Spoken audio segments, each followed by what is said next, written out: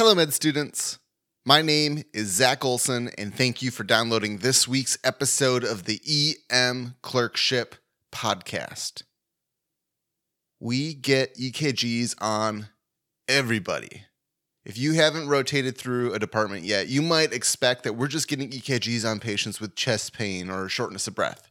But in the real world, we order hundreds of EKGs for, it seems like, everything.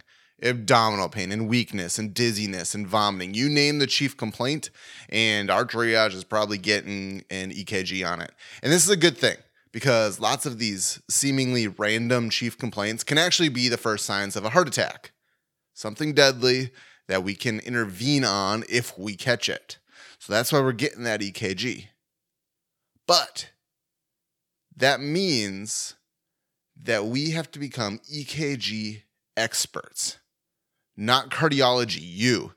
EKG interpretation is a core skill of emergency medicine doctors. You need to become excellent at reading EKGs. You need to become an EKG master. So today, we're going to start with the core EKG interpretation approach.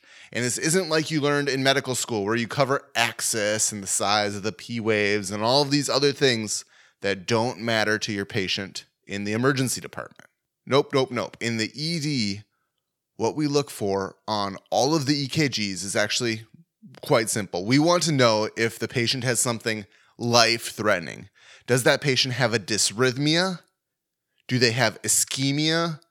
And do they have any interval issues? Because those are the three killers. So it's pretty simple. What I want you to remember today is a little rhyme. 1, 2, 3, get an old EKG. That's the core approach.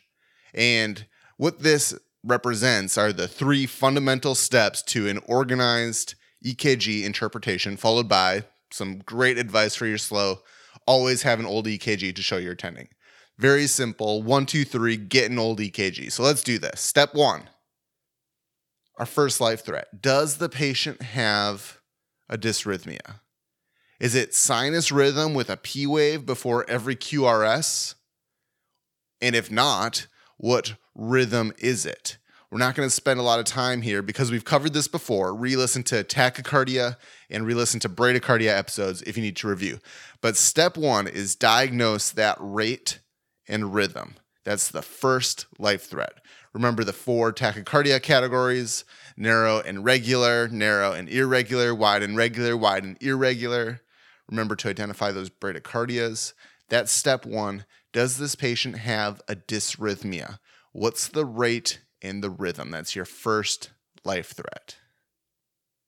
Step 2, ischemia. You need to systematically look for what we call ischemic changes. You probably remember what these are, but I go very systematically. First, I look at those big old Q waves, which suggest an older MI. And then I move forward on the EKG and look at the ST segment for elevations or depressions. And then I move forward again and I look at the T waves for peaks or inversions. That's step 2. Of these 3 things, the ST segments are probably the most difficult to assess.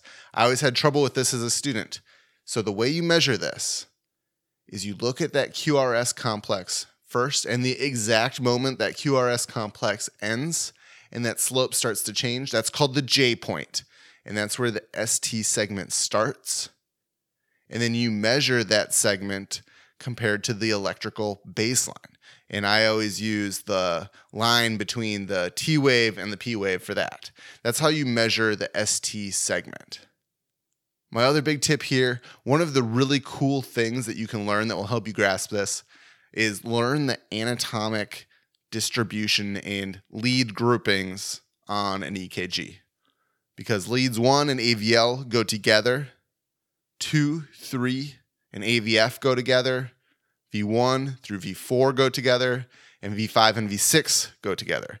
So if you're kind of like, that lead looks a little weird, you can look at the rest of the leads in the group. 1 in AVL, 2, 3 in AVF, V1 through V4, V5, and V6. And let's say you see ischemic changes then in 2 leads, or maybe you see one of the other groups, they have the opposite changes. So you see ST elevation-ish looking things in one group and then depressions in one of the other groups. That type of thing always helped me pick through some of the EKG artifact and nonspecific squiggle stuff. You look at the whole group. 1 in AVL, 2, 3 in AVF, V1 through V4, V5 and V6. But that's step 2. Look at Q waves, ST segments, and T waves. That's our second life threat. And then step 3, look at your intervals. The PR, the QRS, and the QT intervals. Ischemia, electrolyte abnormalities, and some of the genetic death syndromes that are out there show up in the intervals. So we check them. Wolff-Parkinson-White with that short PR interval. Those heart blocks with the long PR interval. The genetic or drug-induced long and short QT death syndromes. Hyperkalemia, hypokalemia, hyper and hypocalcemia, magnesemia. All of these things affect the intervals. Probably the most important for our purposes are the QRS intervals, especially the left bundle branch block, because a left bundle branch block is highly concerning for ischemia or old ischemia or something. But bundle branch blocks are definitely not normal.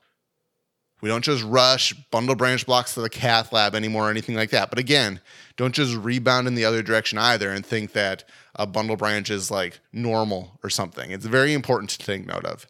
And that's why these intervals are the third fundamental step in our process, the third life threat that we are checking for on the EKG. The only other thing you might want to do here is do some reading on Scarbosa's criteria. You can look these up. Attendings are still asking about this. This is how you can tell if somebody's having an MI when they have a left bundle branch block. It's really the only way you can tell. It's something called Scarbosa's criteria. Look it up, and then you'll sound smart on your clerkship. That's 1, 2, 3, and now we get that old EKG because you need a baseline EKG to compare your new EKG to. And the reason this is important, for example, my baseline EKG, my personal EKG, has a weird T wave in lead 4. I've always had it. I've never had an MI to my knowledge. Everybody has some weird EKG stuff that's unique to them. And so you get an old EKG and you compare. 1, 2, 3, get an old EKG. What's the rate and rhythm? Any ischemic changes, Q wave, ST segments, T waves. Check those intervals, the PR, QRS, and QT intervals. And then don't forget to grab that old EKG to show your attending so you look like you know what you're doing. All of that other stuff you learned in medical school about EKG interpretation is not very high yield, to be honest. 1, 2, 3, 3 life threats, get that old EKG. That's how emergency docs do it. That wraps up this episode. One last announcement. Roshcast is going to be doing some EKG questions this week on their show. And if you send them the answers to the questions they cover, roshcast@roshreview.com, they're doing some prize giveaways specifically for us and the listeners of EM Clerkship. They have a big pile of case files and pre-test emergency medicine books that they have. Just send them an email with the answers, your name, med school, maybe a few other details, and you might win. They have a bunch of these. There's actually a pretty decent chance you might win one if you actually send them the email with the answers to the questions that they cover on their show. That's the main announcement this week. As always, if you love the show, please tell a friend about the podcast. Send me an email, zack@emclerkship.com if you want to talk. And until next time, keep working hard, keep studying, and be sure to enjoy your shift.